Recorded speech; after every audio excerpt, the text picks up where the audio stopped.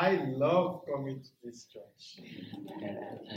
This is the family of God. It's like I know everybody. It's like, this is family. This is home for me. I always treasure coming there. This church is very dear to my heart. Oh my God, good to see you. Thank you. And over at the back, oh my goodness. What a joy to be here. I thank God for your lives and for I always check in with Pastor Dave every time about this church. And it's always a wonderful testimony of the Lord. God is doing wonders in your midst. And I thank Him. To Him be all honor and all adoration. Because we cannot do any of this by our power. It is by His grace and mercy.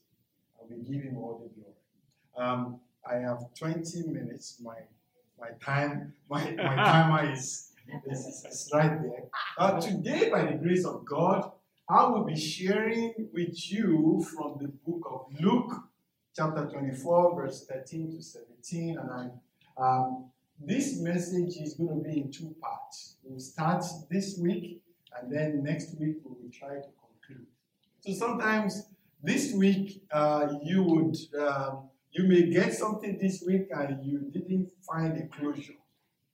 Don't worry. Don't be afraid.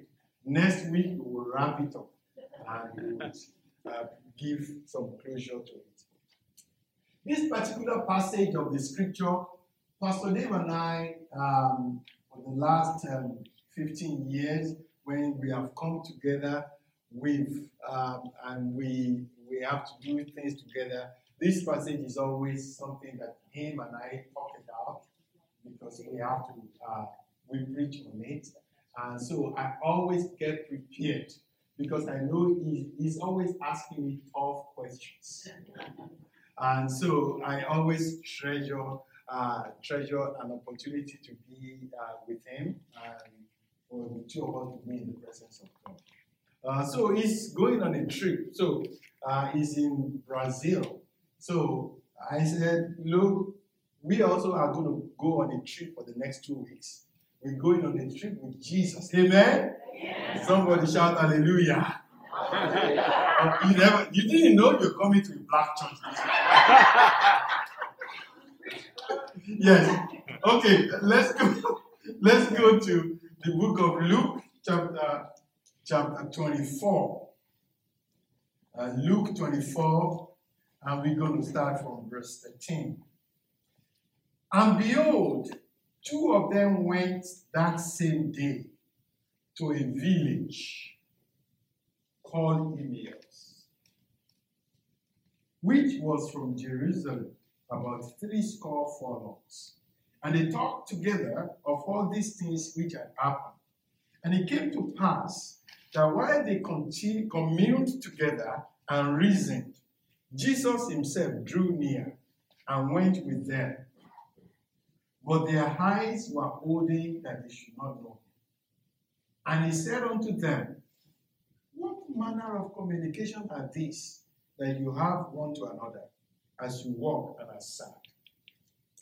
So these two disciples are going from Jerusalem to Emmaus. Emmaus is about 7 miles from Jerusalem. And it's about, let's say, an hour journey. You know, they used to walk faster than we do now because they have no cars. So about an hour and a half trip. It's like going from Spokane, walking from Spokane to Kobe. But to them, you know, their legs are faster than cars. So these two disciples were walking. This is after resurrection morning. They had followed Jesus from their various, because they were part of the triumphant entry to Jerusalem.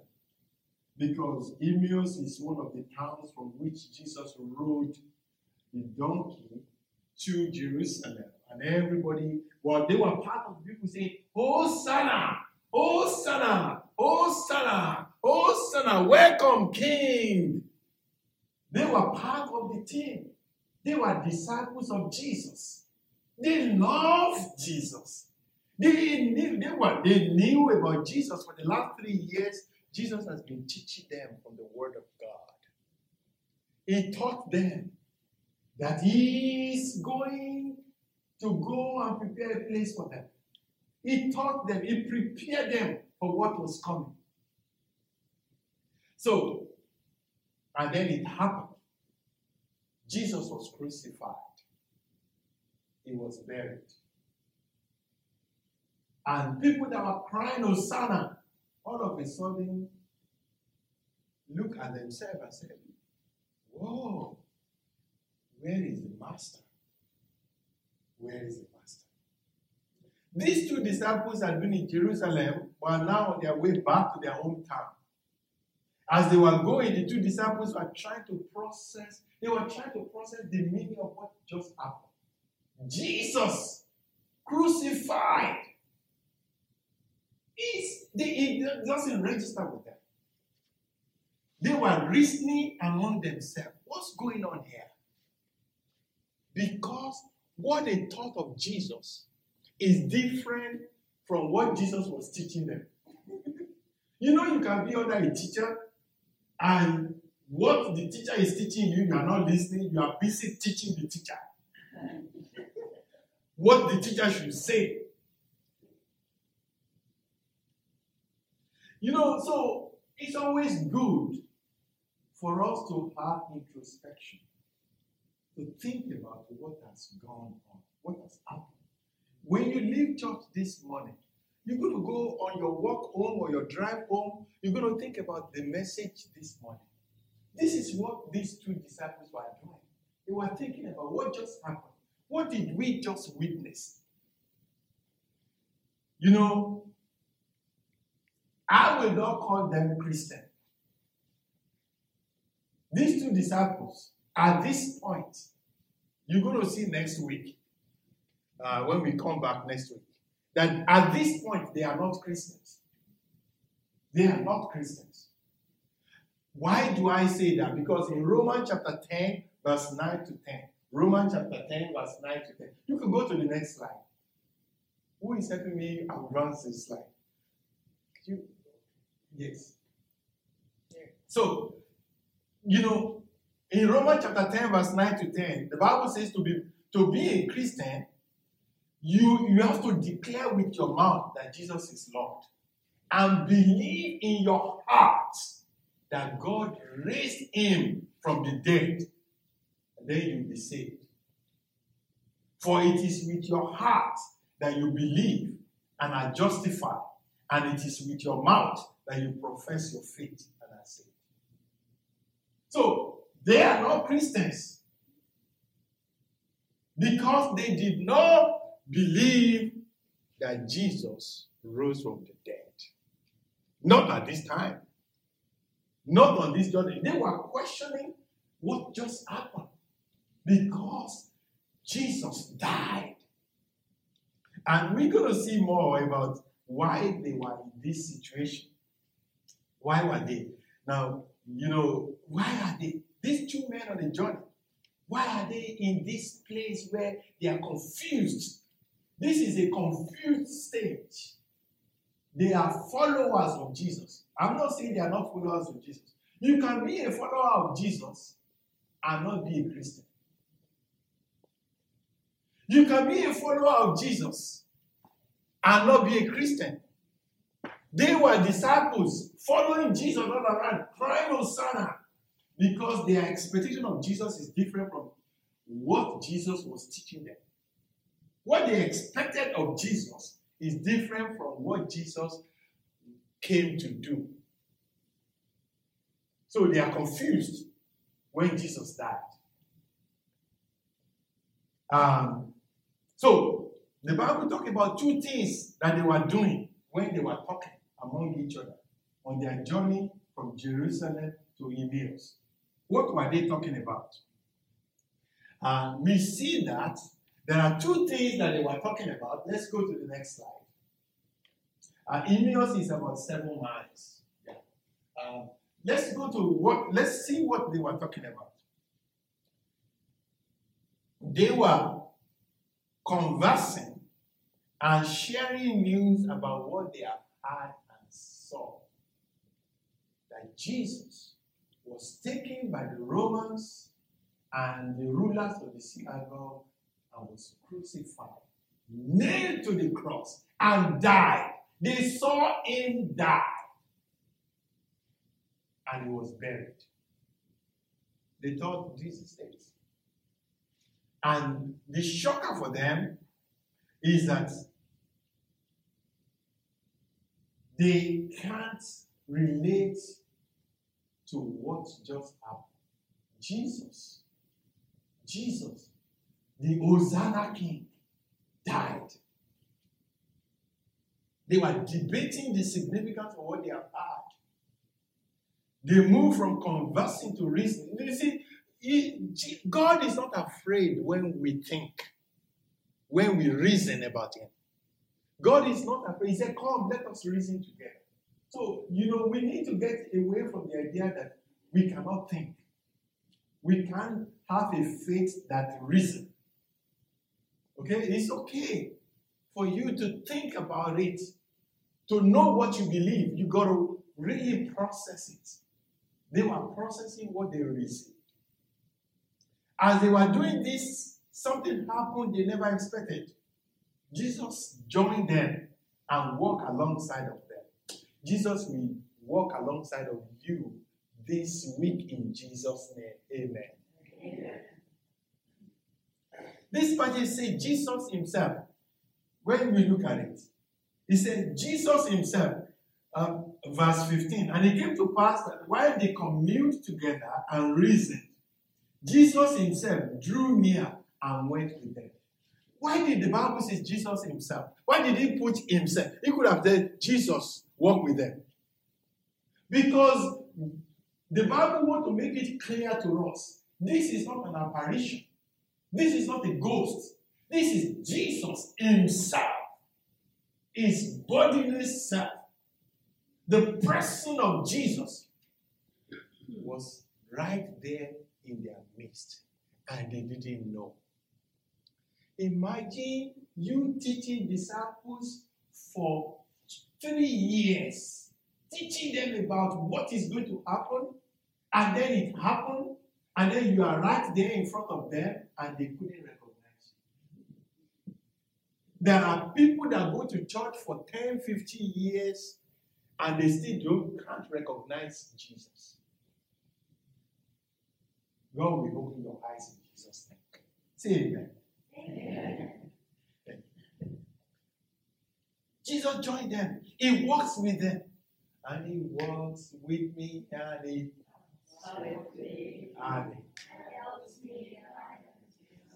Jesus is walking with you and talking with you and telling you you are his own and you still don't know.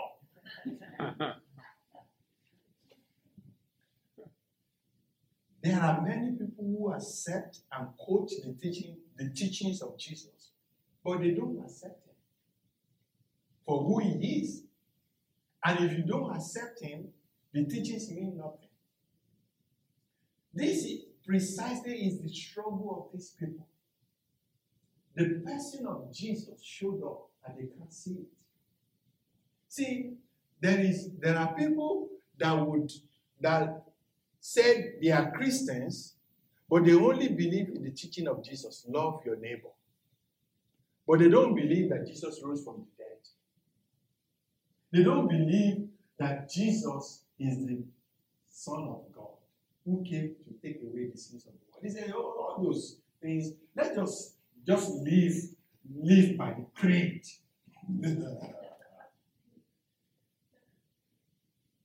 This is why I love this church. There is freedom in this church. Amen. The disciple did not recognize Jesus as the risen Lord. The passage says the disciple did not recognize the person of Jesus, although he was there with them. Now, let's read. Jesus decided to intervene, to take his intervention a little further. Let's read verse 17 and 18 now. And he said unto them, what manner of communications are these that you have one to another as you walk and as sign? And the one of them, whose name was Cleopas, answering said unto him, Art you only a stranger in Jerusalem, and hast not known the things which are come to pass there in these days? Let's go to the next slide. He asked them, What are you discussing together as you walk along? All of a sudden, they stood still. They were downcast. One of them, named Cleopas, asked him, Are you the only one? Did you get it? Did you notice how the Lord interjected? He didn't come in saying, I am Jesus. If you don't believe me, I will bang you on the head. No. He started with a question. I once wrote a book, Question. There were 3 questions total in this passage. Most of us want Jesus to do something miraculous before we are saved. Like right in the sky. Thou, Francis, you need to give your life to me right now. Otherwise, I will strike you dead. Jesus doesn't do that. He wants to reason with you. He doesn't want children that is forced to worship him. He wants children that obey him and love him for who he is. These are his disciples. These 3 questions. Jesus said, What are you talking about? Why are you sad? This is a question of empathy. This is a question of concern. This is, why are you sad? Why are you not happy? COVID Community Church, why are you not happy? I brought you this far. I will take you to the end. Rejoice. Why are you not happy? Because of the grandkids? Because of the children? Because of the family? Because of the farm? Because of the work? Because of the challenges? Because of America? Why are you sad? This is a question of empathy directed at the 2 disciples. The question invited them to look at themselves. And God is asking us to look at our hearts this morning. Why are you sad? Why are you not happy? Now look at the way they responded. This is the second question in the passage. Don't you know what is going on? Don't you know what is going on with my family? Don't you know what is going on with my grandkids? Don't you know what is going on in America today? Don't you see what is going on? Don't you see all the problems in our land? Don't you see the way they are taking your word? Don't you see the way they are taking the gospel of Christ? Don't you see the way that immorality is all over the land? Don't you see? The response is with a question of contempt. It's a question that says, shut up. Get out of here. I'm using the American translation. I want us to pay attention to the name mentioned there, though. See, because this passage, because a lot of people don't believe that Jesus rose from the dead. You see, there is a reason why Luke wrote this. He said, and one of them whose name was Cleopas.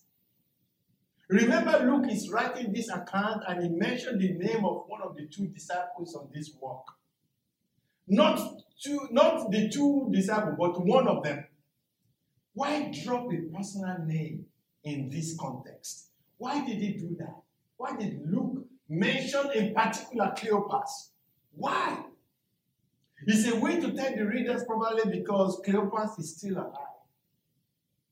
I might have been the one that provided the account. This event probably happened 25 years after this. Luke was writing this 25 years after Jesus had died. So Luke is saying, If you don't believe me, go and ask Cleopas. Go and check it out with Cleopas. This is real. This is not a figment of somebody's imagination. This is real. Ask Cleopas. He was there. He was the one that asked the stupid question. Ask Cleopas. So Cleopas is one of the sources for Luke's writing. So he said, ask Cleopas. This is not a make-believe. The fact that Jesus rose from the dead is a reality. Jesus asked a genuine question, and they responded with a question of his own. Now, Jesus could have said, is that how you answer your king? Is that how you talk to me? Don't you know me? Jesus responded with, tell me what happened. Jesus responded with compassion. Tell me what happened. Tell me. The third question is one of compassion. All right. What is it that happened? Tell me. If Jesus had stopped the conversation because he didn't get a good response, there will be no salvation for these two disciples. This is a lesson for us to learn. That when we are preaching to our kids or to our grandkids about Jesus, we have to be patient with them. We have to learn not to treat their contempt in the way they approach the word of God with the same contempt and respond in anger. We have to be patient. We have to be patient with them. So, as we go on this passage, we learn the two stumbling blocks. How am I doing with time? My time is up. Okay, I'm going to. What time is it now? What time is it now? It's 10:54. Okay, I'm going to round up here. When we come back next week, we're going to see the two stumbling blocks that these disciples have to acknowledging Jesus as the risen Savior. And the two stumbling blocks that I need you to think about, should I give it to you now? No. Oh, let me give it to you so that you can think about it all through the week. Yeah. One is political stumbling block. They want Jesus that would deliver Israel. In verse 20, they said, the chief priests and our rulers handed him over to be sentenced to death and they crucified him. But we had hope that he was the one who was going to redeem Israel. They want a fighter, a freedom fighter that will deliver them from the Romans. That's a political stumbling block. That's number one reason why they did not believe that Jesus rose from the dead. Number two reason is that, and is in verse 22. In addition, some of our women amazed us. They went to the tomb early this morning, but didn't find his body. They came and told us that they had seen a vision of angels who said he was alive. Then some of our companions went to the tomb and found it just as the women had said, but they did not see Jesus. Number one reason that they did not believe that Jesus has risen from death is political. Number two reason is cultural. Women said Jesus has risen from the dead. We can't trust women. That is their culture at that time. And then the women happened to be Mary of Magdala.